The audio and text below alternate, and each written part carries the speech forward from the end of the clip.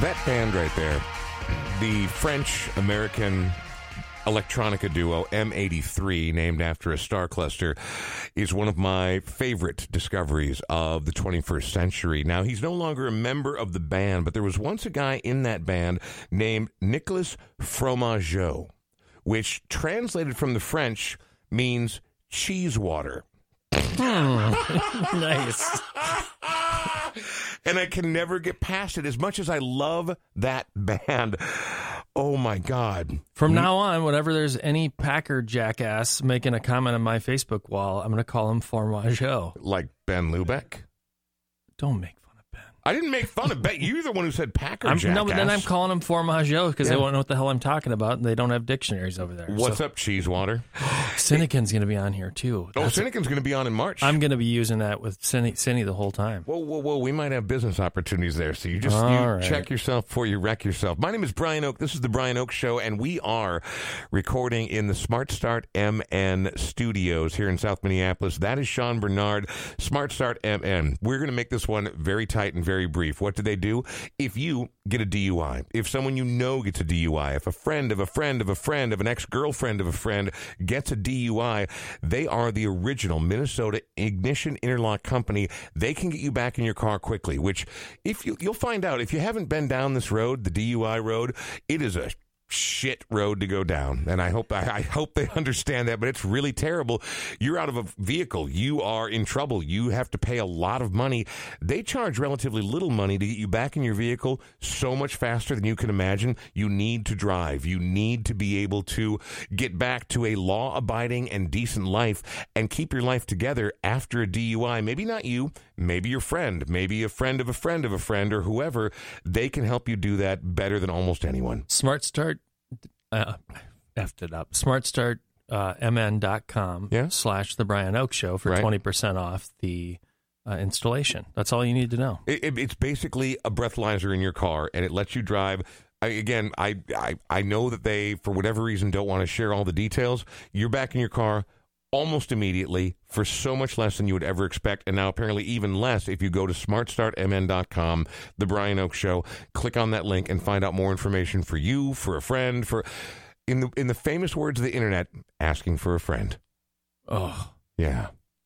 Good times. Also want to thank Great River Radon Mitigation. So, Laurie from Great River Radon Mitigation, pay attention to this phone number, 612-701-2216. Because according to Cancer.org, in an article that came out in October of just this past year, the single leading cause of lung cancer in non-smokers is exposure to radon gas. So why is that a big deal? Well, here in Minnesota, apparently it's intimately connected with granite, and we have a lot of it here, and 2 out of every 5 homes has some level of radon gas. Is it dangerous? Do you need it mitigated?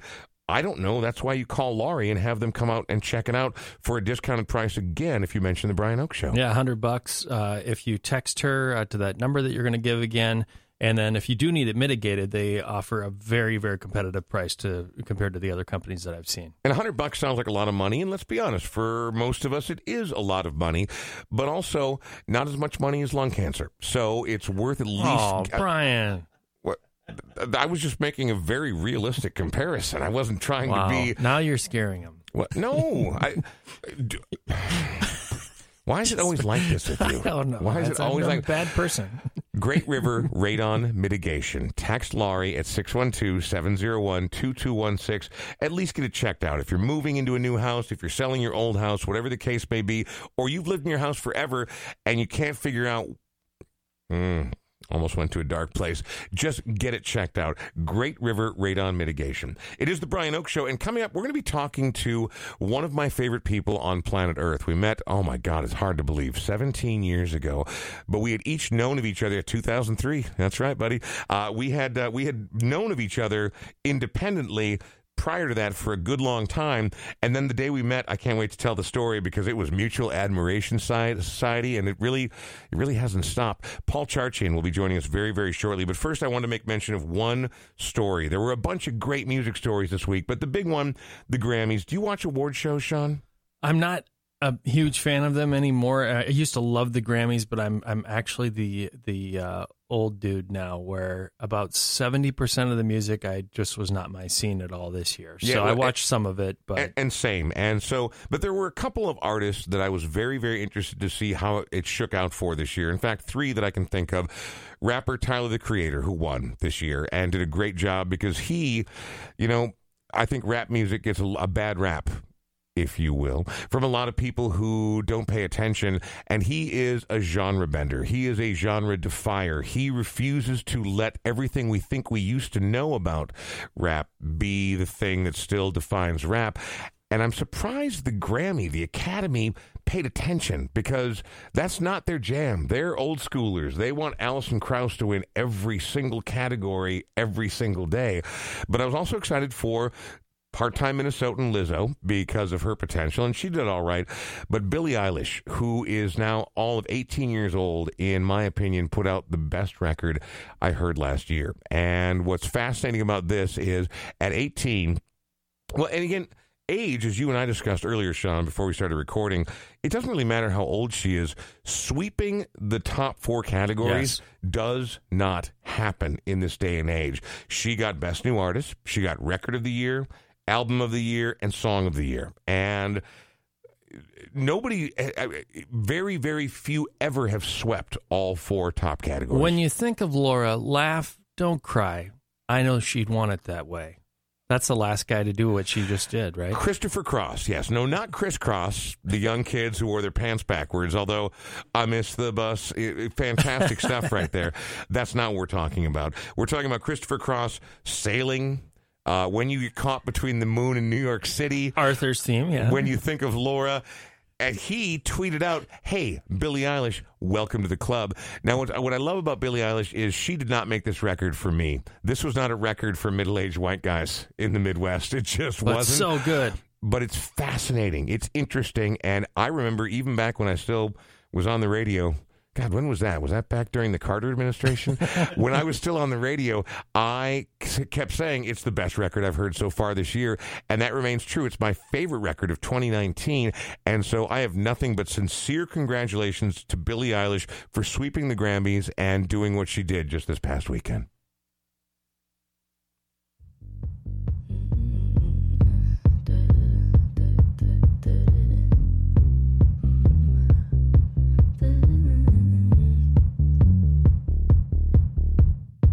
Shirt now red, my bloody nose sleeping. You're on your tippy toes, creeping around like no one knows. Think you're so criminal. Bruises on both my knees for you. Don't say thank you, oh please. I do what I want when I'm wanting to. My soul so cynical. So you're a tough guy, like you really rough guy. Just can't get enough guy, just always so puff guy. I'm that bad type, make your mama sad type. Make your girlfriend mad type, might seduce your dad type. I'm the bad guy. Duh.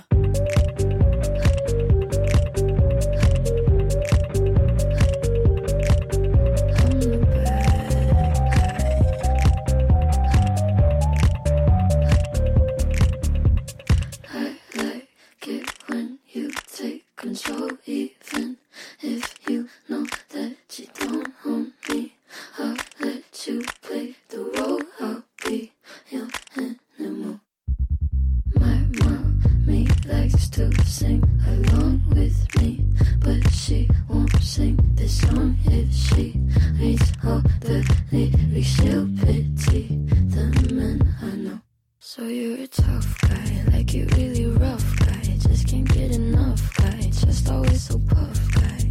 I'm that bad type, make your mama sad type. Make your girlfriend mad type, might seduce your dad type. I'm the bad guy. Duh.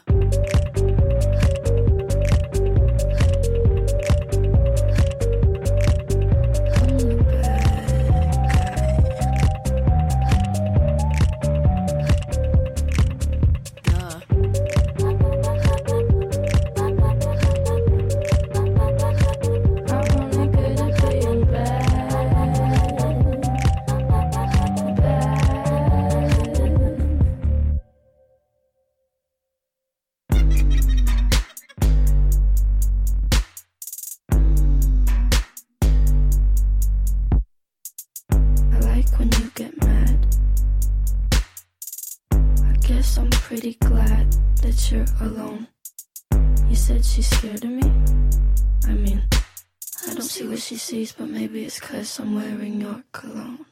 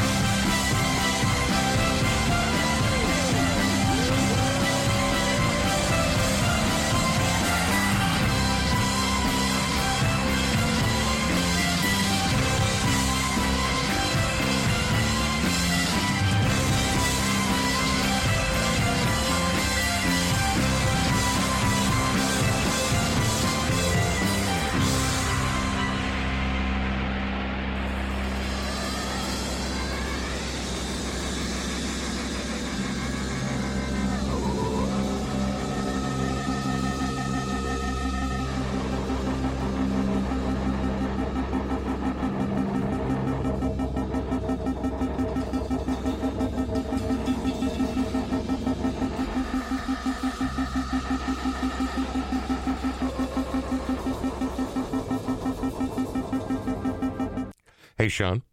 What? Pop quiz hotshot. What do you call someone who's from Ontario? An Ontarian? What do you call maybe them? An Ontarian? Ontario not? I like your second one better. That band is from Ontario. And the name of the band, and this is not a joke, and I'm not trying to be controversial, they're called Holy Fuck. And I chose to play them because, one, it plays into tonight's topic, and two, it has a very personal connection for me with this particular episode's guest. By the way, it's the Brian Oak Show, episode 24. Thanks for sharing. Go to patreon.com, blah, blah, blah, blah, blah. But I'm very interested to talk about music right now. The band is called Holy Fuck, and they're out of Ontario, and that song is called Lovely Alan. And I remember being invited by my good friend Paul Charchian to go and see that band in the 7th Street Entry. And I've been in the Entry, if I think about it, my first time back in that entire complex was 1985, which I know, was that the Eisenhower administration? Is that what that was? It was a long-ass time ago. I've been in the Entry literally hundreds of times, and that show is a top 5er all-time for me, and I'll tell you why. I don't like jam bands because I lived with 4 deadheads for a year and a half. And so when I think jam band, I think like mediocre musicians just high as fuck and playing garbage on their instruments. But this was a techno jam band, and I was not familiar with that sort of experience. They had a live drummer, they had a live bass player. But then the main 2 guys who were in charge of melody and song, they had a bunch of sawhorses set up with plywood over them, and virtually every kind of keyboard, old school analog, new school digital, MIDI that ever existed, and more cables than probably were required to launch any spacecraft that's ever gone into space. And as soon as they were done with something, they literally grabbed it and threw it into the back of the Entry and then pulled something else up and Frankensteined all these cables and pieces together, and the music never stopped, and it never got less interesting. It's a top 5 all-time Entry show for me. And this guy, one of my favorite people I've met in the last 20 years. And by the way, it was 17 years ago, just to get your head around that, Paul. Dang, we're old. Yeah, well, no, you are. I'm actually going the other direction. Right on, baby. Paul Charchian, it is wonderful to have you on the Brian Oak Show. How are you? I'm very good. I remember coming into the Cities 97 studio, and I had just found Holy Fuck. And I wanted to spread the word of Holy Fuck. Right. Spread the gospel of Holy Fuck. Yep. And so one of my first stops is you. And I was doing Freedom Rock at the time, so I could play all the indie music on Sunday nights, and that's one of the ways we bonded early on. For sure. And we'll get to that in a minute. Fast forwarding the story, though, as I find them, and I'm like, you know what? I think Brian's going to dig this. And so on a commercial break in the middle of some afternoon, when you were still doing afternoons on Cities. Oh, some Indigo Girls, some Third Eye Blind. Right, exactly. Interrupted that while they were playing. And I'm like, okay, pull up this video. Holy Fuck, Lovely Alan, the song we just heard. Yeah. And the video is awesome as well. And it's a great video. You can tell right away, this is crazy mad scientist rock. Yes. And it's all these guys hunched over all this weird equipment, and they're running film through a projector, and they're doing all this crazy stuff. And you were immediately, you got it. And I'm like, oh, thank God. Brian gets this. Yes. And so, then they came to town, and we had that amazing experience. And I have since seen Holy Fuck in Atlanta, You've Washington. traveled. This is the band I've traveled to see. Yes. Yeah. So where you've gone to Atlanta, you've gone to Washington, Atlanta, Washington, Baltimore, Philadelphia, right under the Space Needle in Seattle. What? Oh man, it's just they're just, and what part of what I love about Holy Fuck in this band, and I hope people love the song they just heard. But because they're still a pretty small band. They usually are playing in front of 500 people. You're playing in these these close quarters where the sound just attacks you, like 7th Street, you know? Yep. And the sound's got nowhere to go but into your soul. And I love that. And, I just think some bands work better on a micro level, and that's one of them. Last month, you and I just went and saw the Joy Formidable together again. Yes. I think that is also, so the Welsh Trio. Oh, I totally forgot. I was going to show you when this walked in. I got this for Christmas from my dear friend, Kevin. he bought this 1 of 100 photographic print of Ritzy Bryan of the Joy Formidable, which I'm going to have framed, but I wanted to bring it into show. It needs to go up on the wall here. It has to go up on the wall of the Smart Start MN studios. But the Joy Formidable for me are the same way.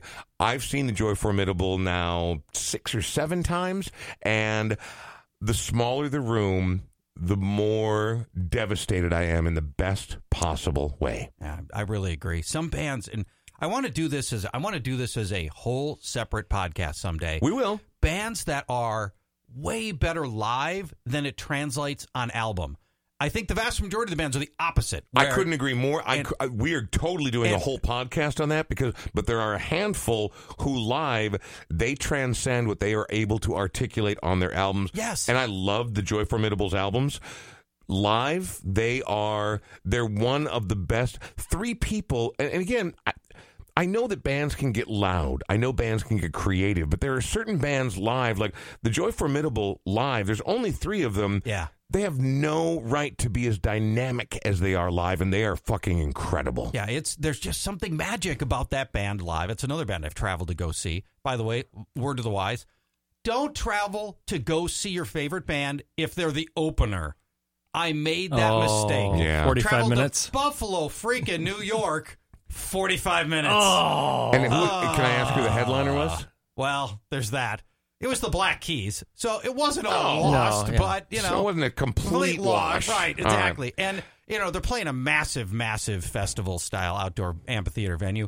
I'm like, I might have been one of 10 people that were there to see the opener. Right. And so, nobody in the audience even paying attention. They're all talking through the whole thing. Of course. And I'm like, you guys are missing magic. Hello? Hello? I don't know if you guys noticed, but Ritzy Bryan's up there. Not to mention, so she's the voice and the guitar, but her rhythm section is thundering, tidal wave-ish. All right, anyway, we could easily get off track. You and I could do this literally for the next 5 hours and still not really scratch the surface.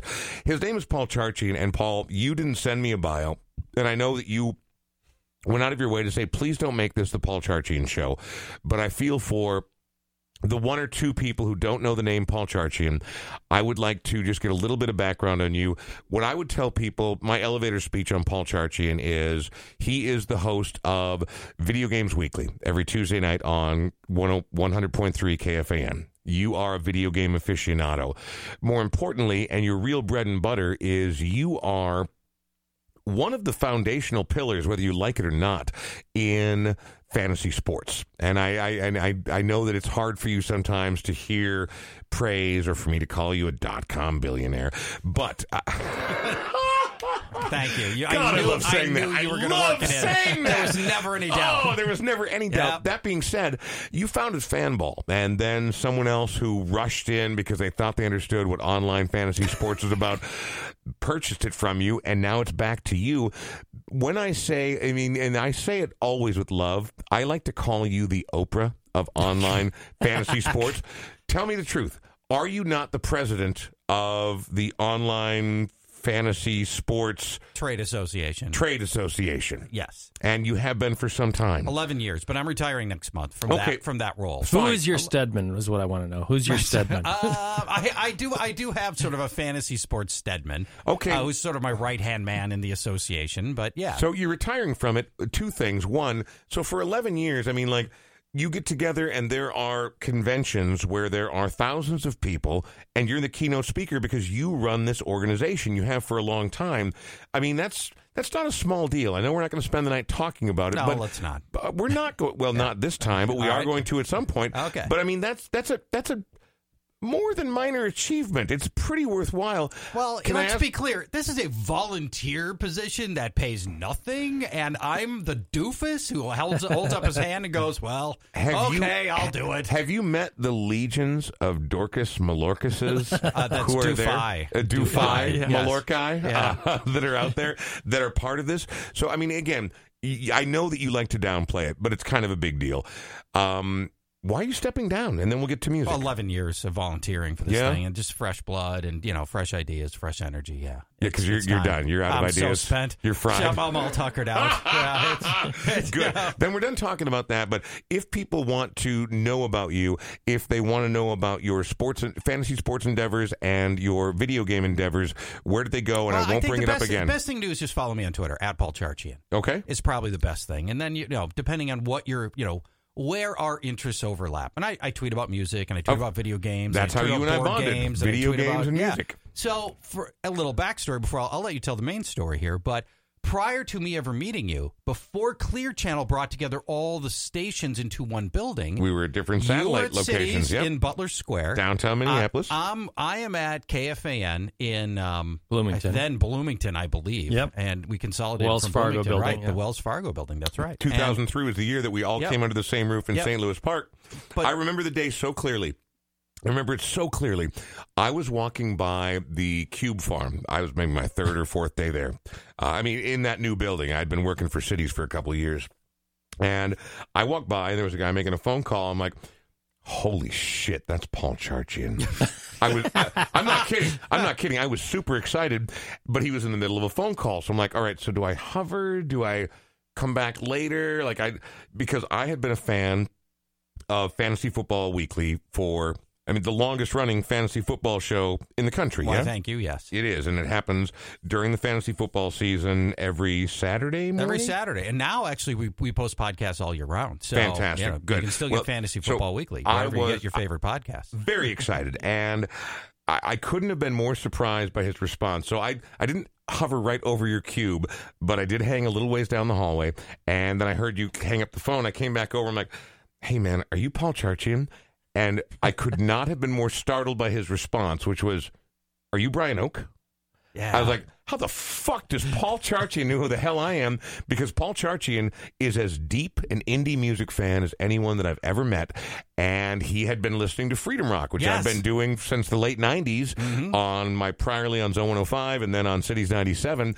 And it's been a mutual admiration society ever since then. It really has. What you did not know is frequently when music had come up on KFAN, and people that, if you don't listen to KFN, you probably don't realize how much time we don't spend talking about sports. It's why it's my favorite station to listen to when I'm driving around, because as soon as you go college hockey, I'm out. I'm gone. Exactly. But almost every host on the station likes to drift into other areas. Yes. And so frequently I would talk music, and I had actually literally quoted you, because frequently...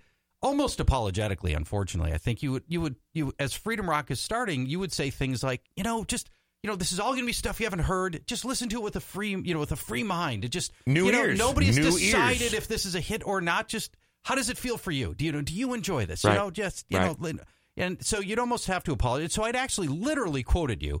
And given you attribution, by the way, the royalty check's coming in the mail, and because I could use because of the way because I love Freedom Rock, and I love the way that you approached people and the way you talk to listeners, encourage them to listen to new music and to challenge yourself and to decide if you love something without somebody else telling you already should love this. And that was just what I loved about the essence of Freedom Rock, and why I knew who you were before I never ever knew what you looked like. All right, well, I feel like now we're in danger of doing the thing you didn't want to do and turning this into the Paul Charchian show, because you're going to be a regular guest on this show. Yeah, baby.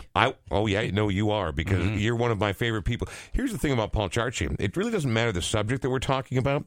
I like people who are discerning, intelligent, adult, and passionate. I'll show myself out. But no. But also respectful. Like Paul and I will have a spirited debate, but no one's feelings are getting hurt, and no one's being called a jackass, right? I mean, not yet. The podcast is young. Well, it is, in fact. We're only 29 minutes young. in. So. Before we get into the main topic we're going to cover, which... Yeah, here we are, 30 minutes in. Jesus, God. And Sean's like, I have somewhere to be. Like, hey, I'm all ears, man. Okay. I'm going to hang out and listen to you guys. Before we go, I do want to remind people that the equipment that makes this podcast sound so wonderfully delicious. That processing is rich and greasy. Yeah. Audioquip.com, AUDIOQUIP.com. Nate and the entire staff over there have forwarded us so much equipment and been so kind and so supportive from day one. It's really, really wonderful to have them here. Also worth mentioning is that in 2 days from now, we're recording this on the 28th of January, which is a Tuesday. We have our first ever live Patreon event. Now, long term, only Patreon VIPs, as well as previous guests on the show, are going to be invited to these events. But for the first time... Wait, in perpetuity? I can just come forever now? I'm on the list forever because I showed up once? I wouldn't say forever, Paul. All right. Perpetuity is a heavy word, and it has legal implications. Yeah. That being said, this Thursday... every single person who's jumped on board on Patreon, and it's not too late, probably, but you should really get in touch with us immediately. And every guest we've ever had can join us this Thursday at the Hook and Ladder. We are going to have Ben Lubeck of Farewell Milwaukee and a couple of his musician friends joining us for a live performance. Doors at 5:30, music at 6:30. Ben's great, and we would just love to see everyone, and I guess just say thank you for the early and sort of undeserved support for a podcast that has not yet taken its final form, right? So is there anything else people need to know about that? No, just make sure you RSVP so we can let Hook and Ladder know how many people are going to be there. It's the turnout already is fantastic with the people that have RSVP'd. Now, if they show up, that's even better. But you know how Minnesotans are. But don't show up if you're not a member of Patreon or have not been directly invited, because they got a couple of mean people at the front door at the Hook and Ladder, I'll tell you. Not really. The palace wishes. What happened? Nothing. Everything's fine. It's the Brian Oak Show. We're joined by Paul Charchian. So you, being a deep music head, and you and I have talked a lot about music, as well as a lot of other things, but tonight's going to be about music, at least hopefully the rest of the show, which shouldn't last more than 3 or 4 hours. No. You brought up a bunch of great points to me about things we could talk about, but this is the one that stuck out to me because it made me think about the decades and the eras. It made me think about the current era that we live in, and it made me think about your musical taste. It made me think about my musical taste, and there's a lot to chew on here. I don't know if there's a right answer, but you decided that we should talk about the nature of instrumental music, and I love it. The idea is, at least for me, I cut my teeth on a lot of instrumental music growing up and never felt the necessity to have lyrics. I love good singers. I love bands with singers. I don't require that there not be a singer, but probably half my library are instrumentals. So before we go any further past that, a little context. So you are younger than I am, but not by a whole lot. So when you talk about growing up and half your stuff, are we talking about electro? Are we talking about classical? Are we talking about, Tuvan throat singing? Are we talking about banging rocks on logs? I mean, but now half is a lot, and so I'm not trying to challenge you. But if half your music library was instrumental, what are we talking about? I think when you say music without lyrics, I think a lot of people think of jazz or classical. Sure, I don't listen to any of that. So for me, it's none of that stuff, and I like some jazz. I don't particularly care for any classical. I got you. I grew up on a lot of just instrumental rock, and there wasn't much of it. I mean, there was very little of it. Very little. I know how you feel about Rush in particular as a band, but the one thing that Rush really did for me in the 80s when I was growing up is they validated some instrumental rock because they had legitimate rock hits with no words that crossed over to my friends. And it was like one of the few common grounds I could have with my Rush-loving, Led Zeppelin friends, right? And for a non-weed smoker, you're very Rush adjacent. And also, I also want to be clear. I don't have anything against Rush. No, you do. No, I can quote your main beef with Rush right now. Go ahead. Just because you can play a lot of notes doesn't mean you have to play a lot of notes. You almost got it right. I was actually going to say the exact same thing, except you almost got it right. Just because, and I feel this way about plenty of musicians, Steve Vai, Joe Bonamassa, many, and extremely talented musicians. Super, uber talented. Just because you can play every note. Doesn't mean you should play every note. And Rush is like that. Like, nobody wants a 4.5-minute bass solo. Nobody wants that. Not anymore, but there was a time when people did. I mean, that was a staple of the 70s for every band. Led Zeppelin got on stage and they did that. And Yes did the same thing. They all did. But also, like nobody's that high anymore. All right, nobody's that high anymore. So again. No, the problem was wait, you got it wrong. It's because everybody else in the band wanted to go get high, so they needed the 4 minutes to get off stage. Dude, I need to drop a deuce, and then I'm gonna do a couple rails, and I'm gonna get super high. Can you cover the next 7 minutes with bass for me? Exactly. Ooh, just random members leaving the stage and coming back again while another guy covered. I'm not against any of that. So the whole point is, so you grew up with a lot of instrumental music. Now, for me, what's weird is it used to be a thing. Like, even before I was born, like you go back to jazz or folk bands, or you go back to even the 60s, Esquivel doing the Space Age Bachelor Pad thing, or Martin Denny doing the Exotica thing, bringing all these sort of tropical sounds. I own every Martin Denny record that's ever come out. Oh, every single. I'm actually, and you're welcome, Jill Riley, for me saying this, I'm actually a big Exotica guy. I listened to a Martin Denny record called Paradise Moods today. So I enjoyed that. I enjoyed that very much. So there was a time, and even on a couple of shows ago, we played Mason Williams' Classical Gas to open up the show, and I got a couple of emails on it. There was a time where not only was it popular among popular culture, among adults, among people who enjoyed putting a vinyl LP on their hi-fi, on their solid-state hi-fi. But there was a time that that instrumental music crossed over into the top 40 and maybe even once in a while the top 10. That doesn't happen anymore. No. Why doesn't that happen?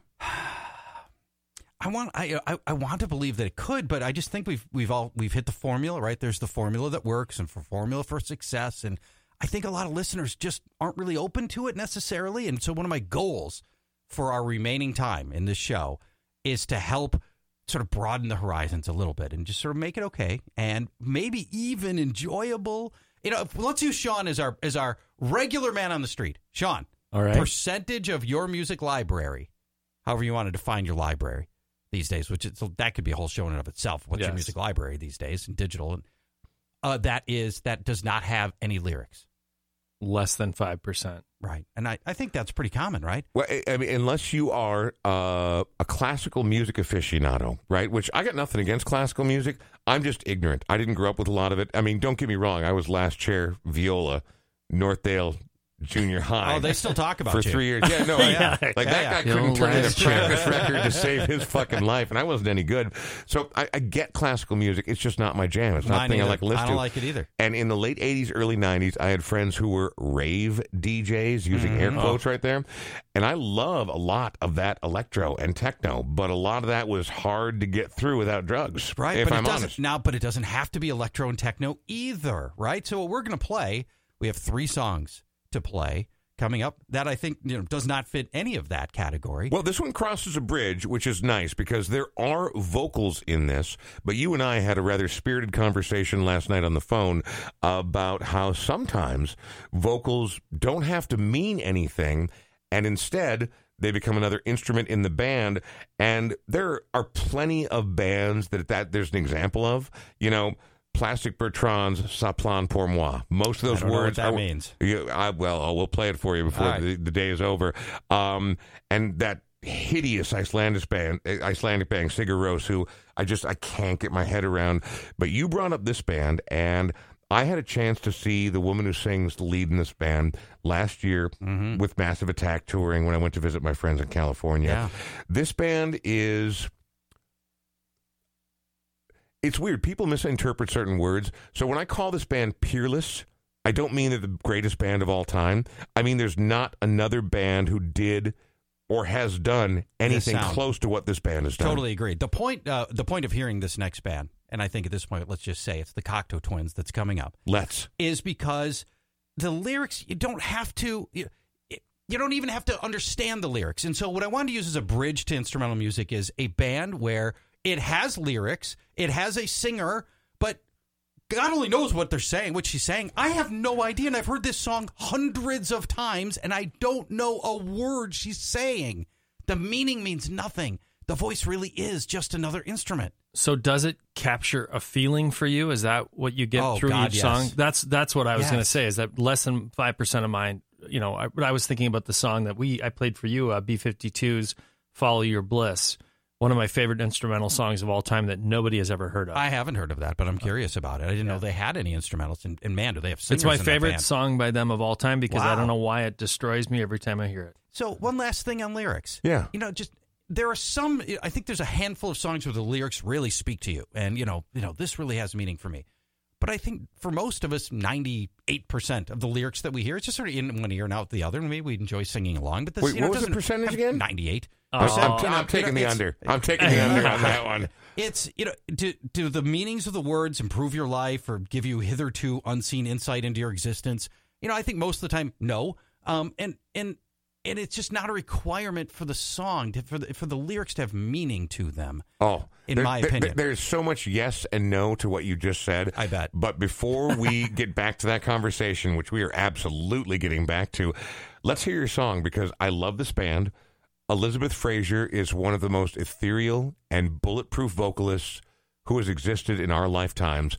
Why this song specifically? What do you love about this song? I just think it's a great song. And you'll get to hear somebody whose lyrics you do not understand. And I love that it goes off the rails in the last about 60 seconds. And the whole thing picks up and gets weird at the end. And I love that part of the song as well. It's called Bluebell Knoll from the album Bluebell Knoll. And it's by the Cocteau Twins.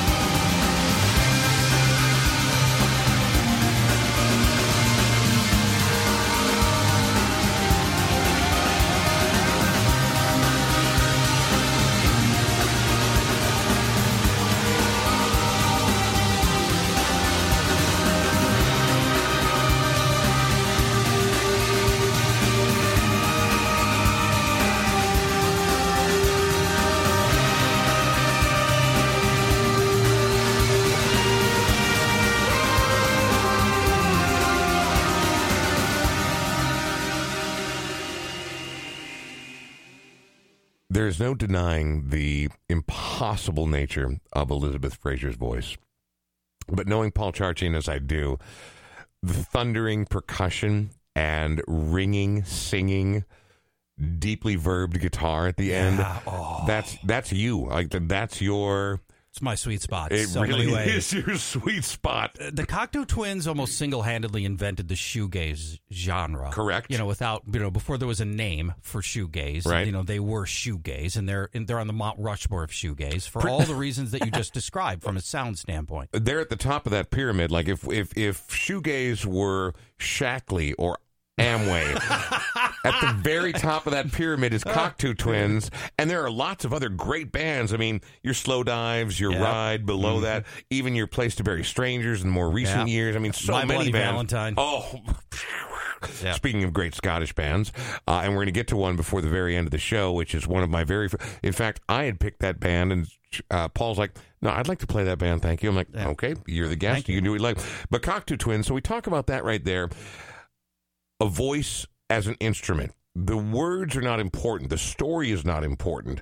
Sean, your thoughts? Now you had not heard any Cocteau Twins songs before this. You heard of the band. You'd never I'd heard of song the band. I don't this. think I'd heard any of their other music, but it reminded me of my.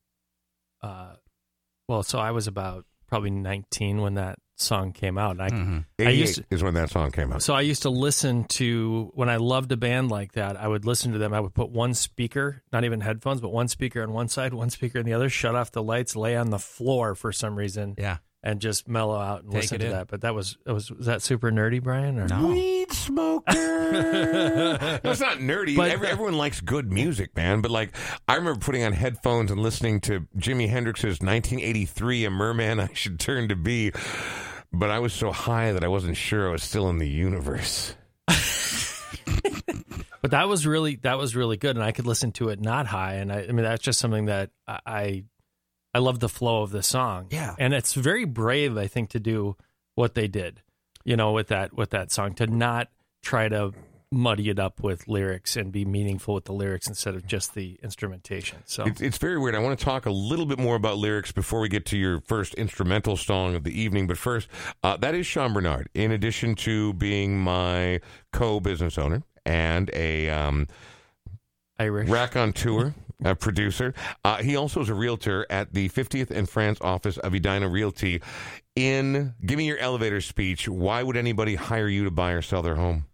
Because they don't want to go with their brother-in-law who they're not sure about. He's kind of weird. They're not like, what's his deal? He bleached his teeth and that, I don't like him. So I'm going to try this Sean Bernard out because Sean gives money back from every sale to the Warming House, which is a nonprofit music venue in South Minneapolis. And he gives everybody who buys or sells a home with him a 1-year membership for 2, so they can listen to instrumental music or other kinds of music at the Warming House.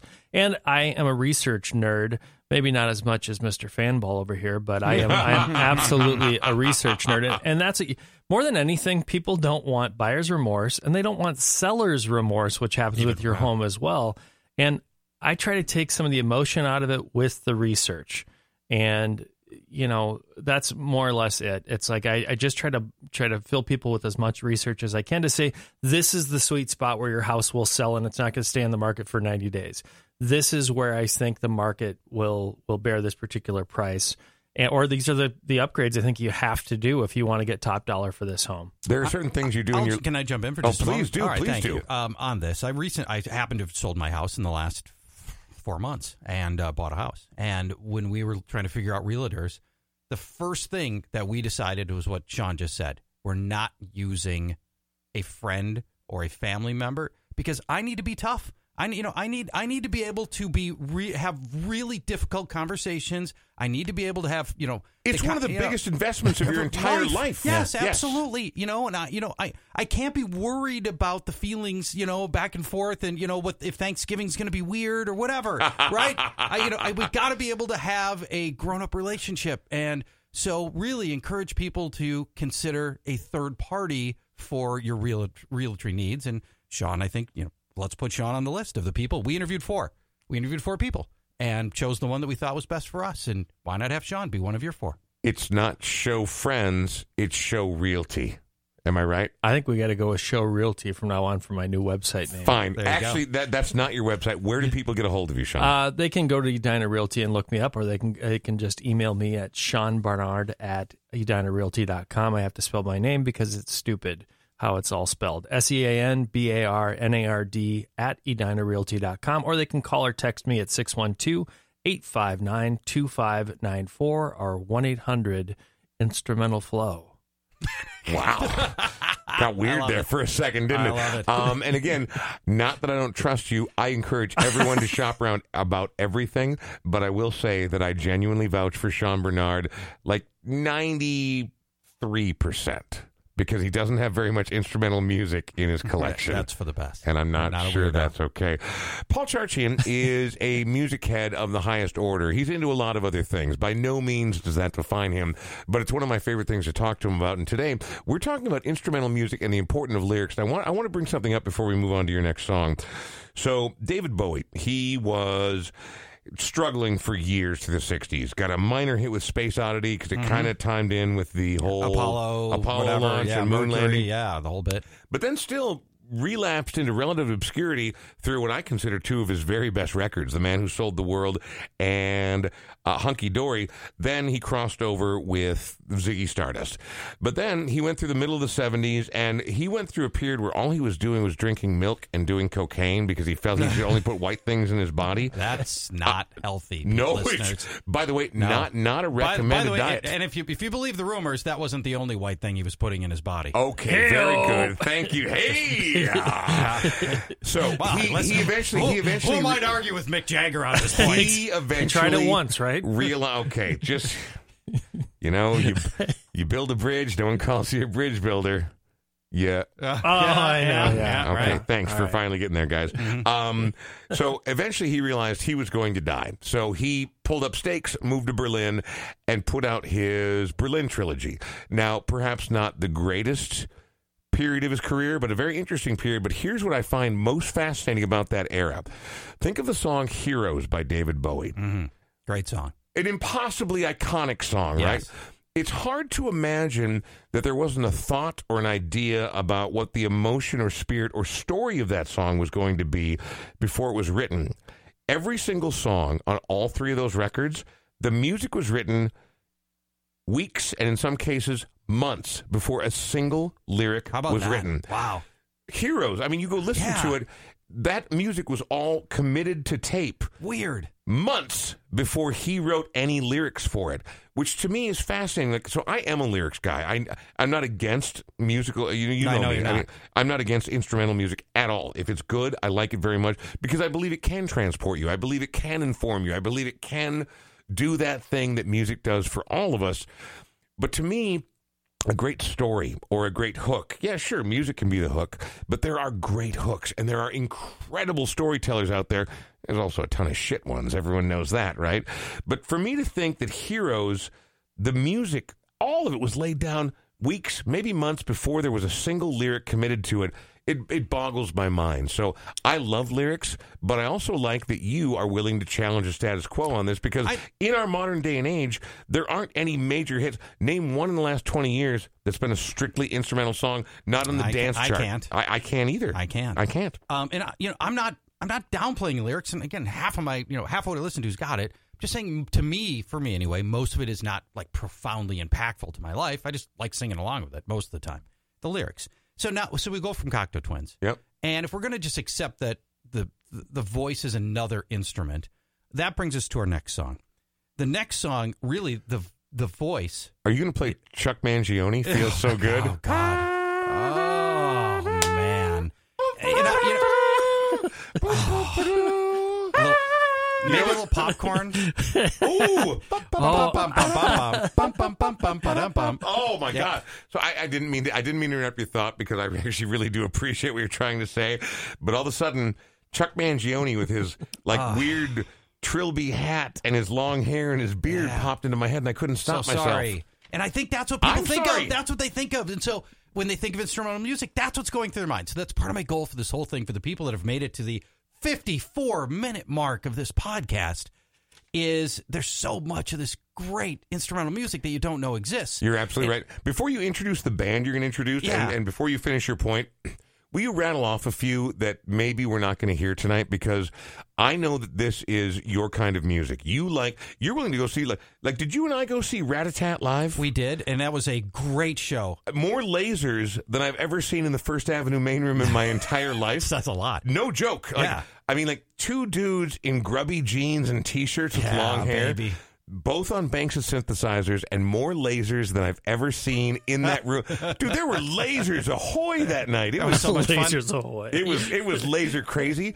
But I mean, like bands like that. So I want to make sure that people get a chance to go somewhere and explore some of this. Like, you don't have to love it, but Paul's not wrong. Like yes, a lot of us like stories, and not entirely. Right. But I mean, a lot of us like to have a story told to us, and I don't think that's unfair. I think that a lot of us have grown up with that, and whether it's storytelling, reading a book, whether it is hearing a great song story, it's good. Okay. But a story can be told without words, and I agree with you wholeheartedly. That's part of where I was going with this. Yeah. A story can be told without words. Right. And at the end of the day, the reason the words are important is because of how the song makes you feel. At the end of the day, the only thing that matters is how that song made you feel. And if the words transport you to that, great. If the trumpet transports you to that, great. If it's the drums, whatever you can find that you love, great. And it doesn't have to be the lyrics. And if we're going to go with the assumption that the lyrics and the voice is just another instrument, that brings us to our next song. If we're going to agree philosophically, the voice is just another instrument. Why can't the vocals be a saxophone? And that brings us to The Comet is Coming. The song is called Summon the Fire.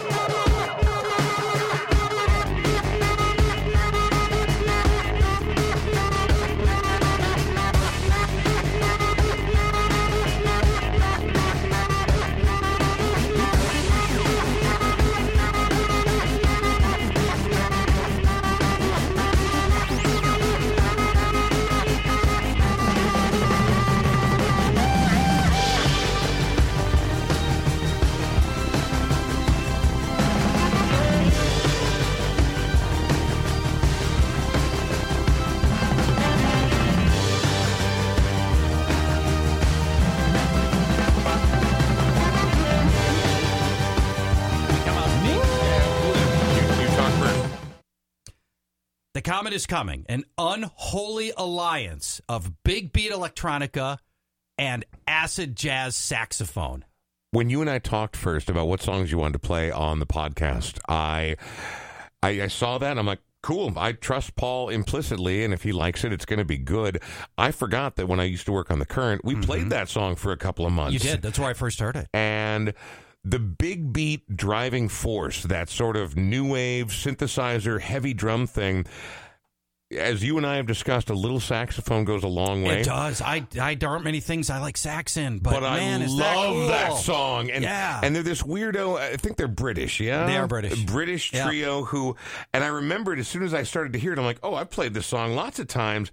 And I'm like, these guys have weirdo names. And again, weirdo is not me trying to diminish anyone. I understand. Just like, like instead of being named like Ian or Brett or David, they're named Danalog, Betamax, and King Shabaka. But that is, I remember playing because I like things that stand out in this day and age where every market is glutted, whether we're talking about radio, we're talking about podcasts, we're talking about any form of media.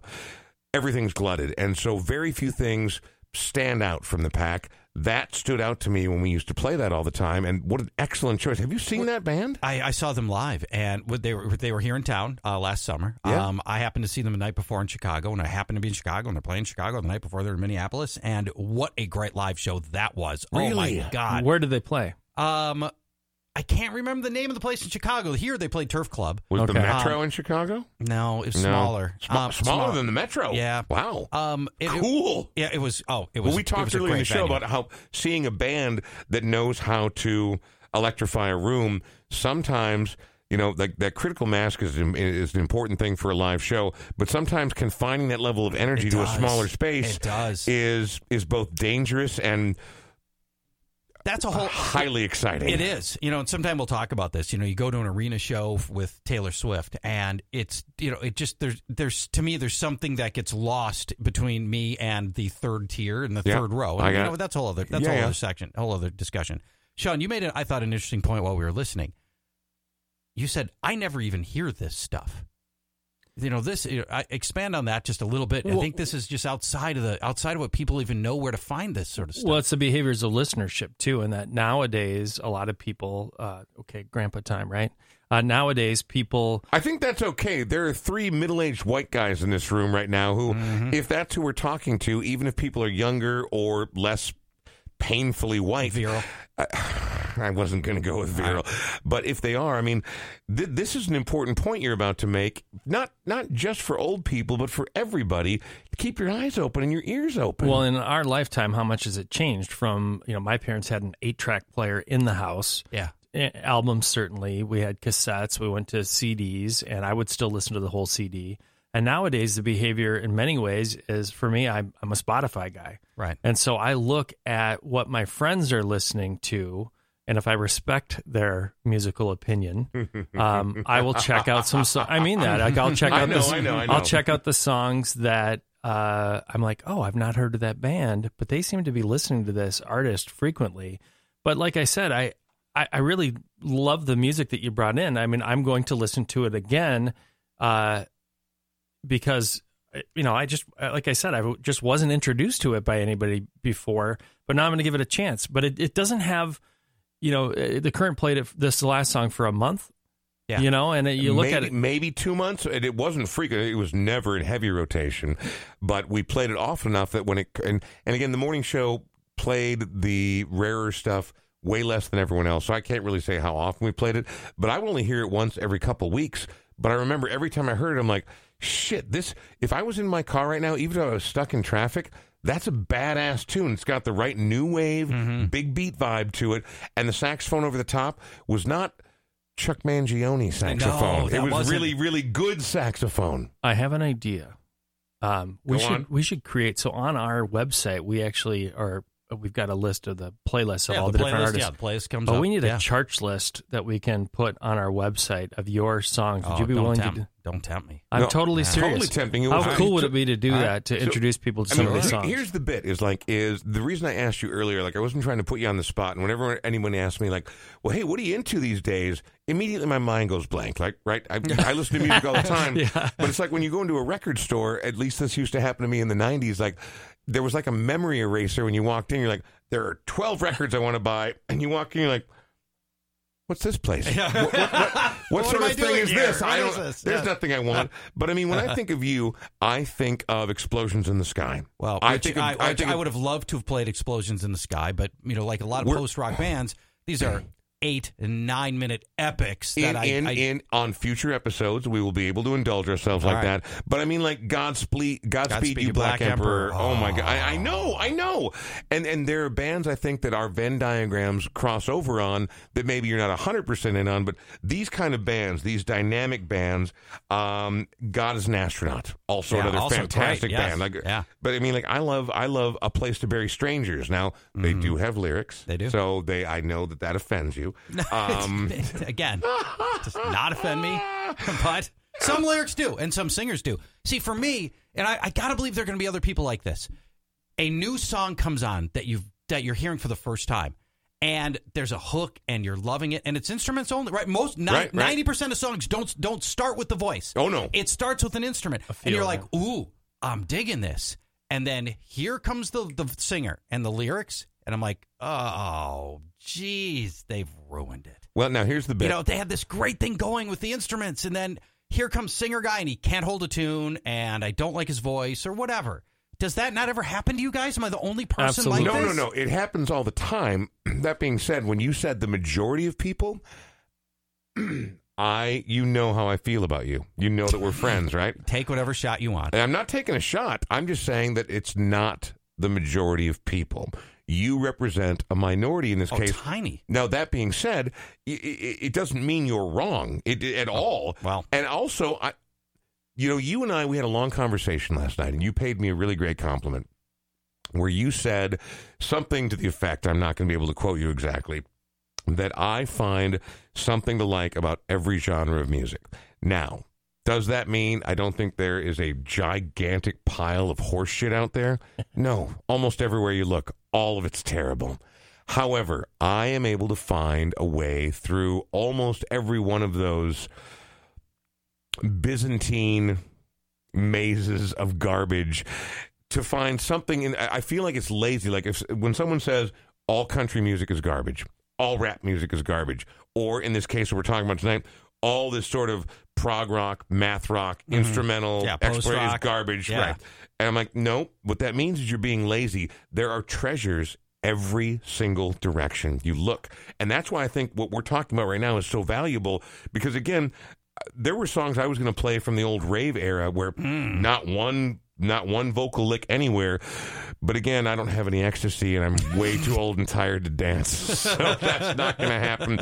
His name is Paul Charchian. Sean, thank you very much. Thank you. My pleasure. It's the Brian Oak Show. We'll be back again tomorrow. Hold on. Do we not have one more song? Yeah, I'm wrapping up with all the final sponsors and bits before I give you your final weigh in. I'm making sure. First time on the radio, Paul? I could ask you the same thing. All of a sudden, we're like, whoa, wait a minute here. No, we are wrapping up because I want you to look right over here. I know. We're well over time. Do we love hearing our own voices? That's true. I have to thank a few people before I let you wax poetically about one of my favorite Scottish bands of all time. So if I might finish that real quickly. You can.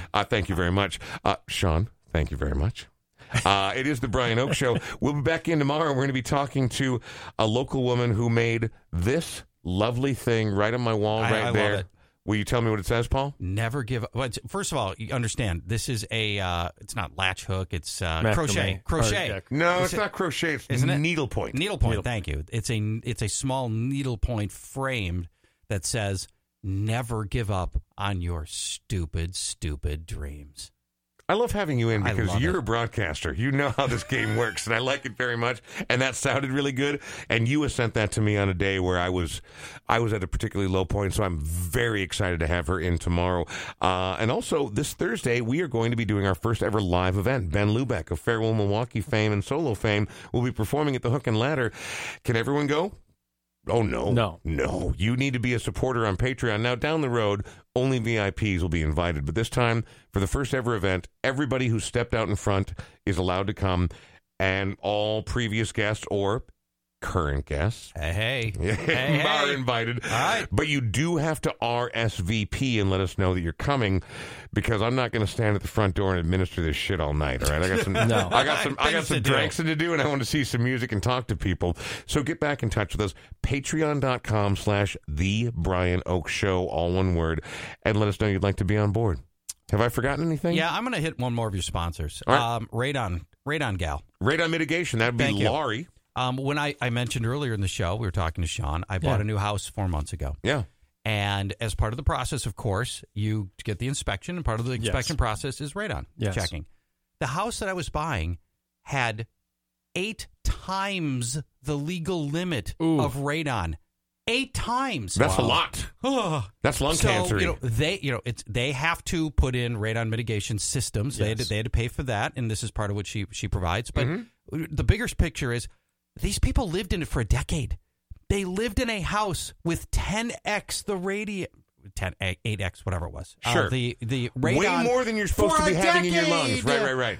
So, holy cow, you don't know until you find out. So it's almost like you're saying that $100 preview just to make sure it's not a problem is worth the investment. Yes. I believe it was 8 times, by the way. Well, okay, fine. 8 times. Unbelievable. Even if it was only 2 times. Yeah, right. The legal limit. Too many times. Yes. Shocking. Laurie, 612-701-2216. Can she just be radongal.com? Can we go with that now? That's what they should be. Laurie? Radongal.com. I like it.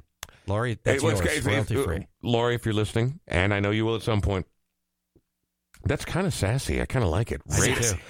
We had Billy Morissette in here one time, and he made us signature cocktails, and he remembered a band that neither Sean nor I'd ever heard of called Radon, who had a song called Radon. Yeah. Wow, all right. It's why it's worth talking to lots of different people. Anyway, thanks to all the sponsors. We'll have another show up before Thursday night, our first ever live event, et cetera, et cetera, et cetera. We're talking to Paul Charchian, and trust me, I was not going to let you not talk about this band, because when you and I spoke last night, I'm like, this is the band I'm going to open the show with. You're like, fuck you, Brian, you piece of shit. I was going to play this song. Exactly. Well, it wasn't quite like that. Profanity. What was great, though, is that both you and I love this band. It's weird how many incredible Scottish bands there are. It's not a huge country. And so it makes me think like 1 out of every 4 people in Scotland is a brilliant musician. It does feel that way sometimes, doesn't it? Yeah. Back in the 90s and the early 2000s, half the bands I liked came from Scotland. Driving with the brakes on. Yeah, exactly. Right? Oh, so, I was going to start running off the list, but that's not Cocteau the point. Twins, we already played Cocteau Twins. Oh, it's crazy. Yeah. So, but now this band, does this band have any songs with lyrics? Yes. Okay. They're good for about an album. But very, very few. Mm-hmm. And after hearing the very first song I ever heard from them, which was called Summer, I started buying their stuff on vinyl. And I don't buy all of it. And I'm not in the mood for it every day. But when we go back to the old, you played Cocteau Twins, 4AD, it makes me think of early Pixies. And Pixies were the masters of loud, quiet, loud, and that informed Nirvana. But also there were a lot of other bands from the era. This band does loud, quiet, loud. That song I mentioned, Summer, almost as good as any band I've ever heard. I love this band. Yeah, can we do the big reveal on the band? Please. So the band's called Mogwai. They're named after what was the movie with the Mogwai in it? Gremlins. The Gremlins. Thank you. Also, by the way, when everyone keeps arguing about whether or not fucking Die Hard is a Christmas movie, who cares? It's not a very good movie. Oh, Gremlins. That's a whole other episode. It sure is. You are so wrong. No, Gremlins, better Christmas movie than Die Hard. Stop. The end. Mogwai does do a lot, and It's very endemic of the entire post-rock genre, of which they are Mount Rushmore post-rock band. They are. The one thing I want to say about post-rock is that math rock is part of that. And much like when I say about Rush, just because you can play every note doesn't mean you should. Math rock, like changing time signatures every 8 measures, is agonizing. It is fucking unlistenable. Whereas a band like this, they know how to, not unlike John Lee Hooker or other people who are groove riders, much shoegaze included. I'm not mad at post-rock. Math rock drives me insane. It's a whole. I think it's a related genre. It's a lateral move. They are adjacent. Yeah, they are adjacent for sure. But post-rock, like, so when you get to the right band, as long as there's a groove, as long as there's a hook, I'm in. Melody. But all of a sudden it's like, oh, I'm starting to feel it. Oh, now we're doing 11/7 time. Shut up. Just play the fucking song. Makes me mad. Post-rock as a genre is defined mostly by heavy guitar, no vocals, and the change in tempo. Slow, soft build, and then building up, getting faster, stronger, louder, grittier. And this song, in part because I didn't want to play a 9-minute long song. Well, no, you did, but I told you couldn't. This song is about 4 minutes long, and it's just straight, raw power, and I love it. And give me a better name to a song than Glasgow Mega Snake.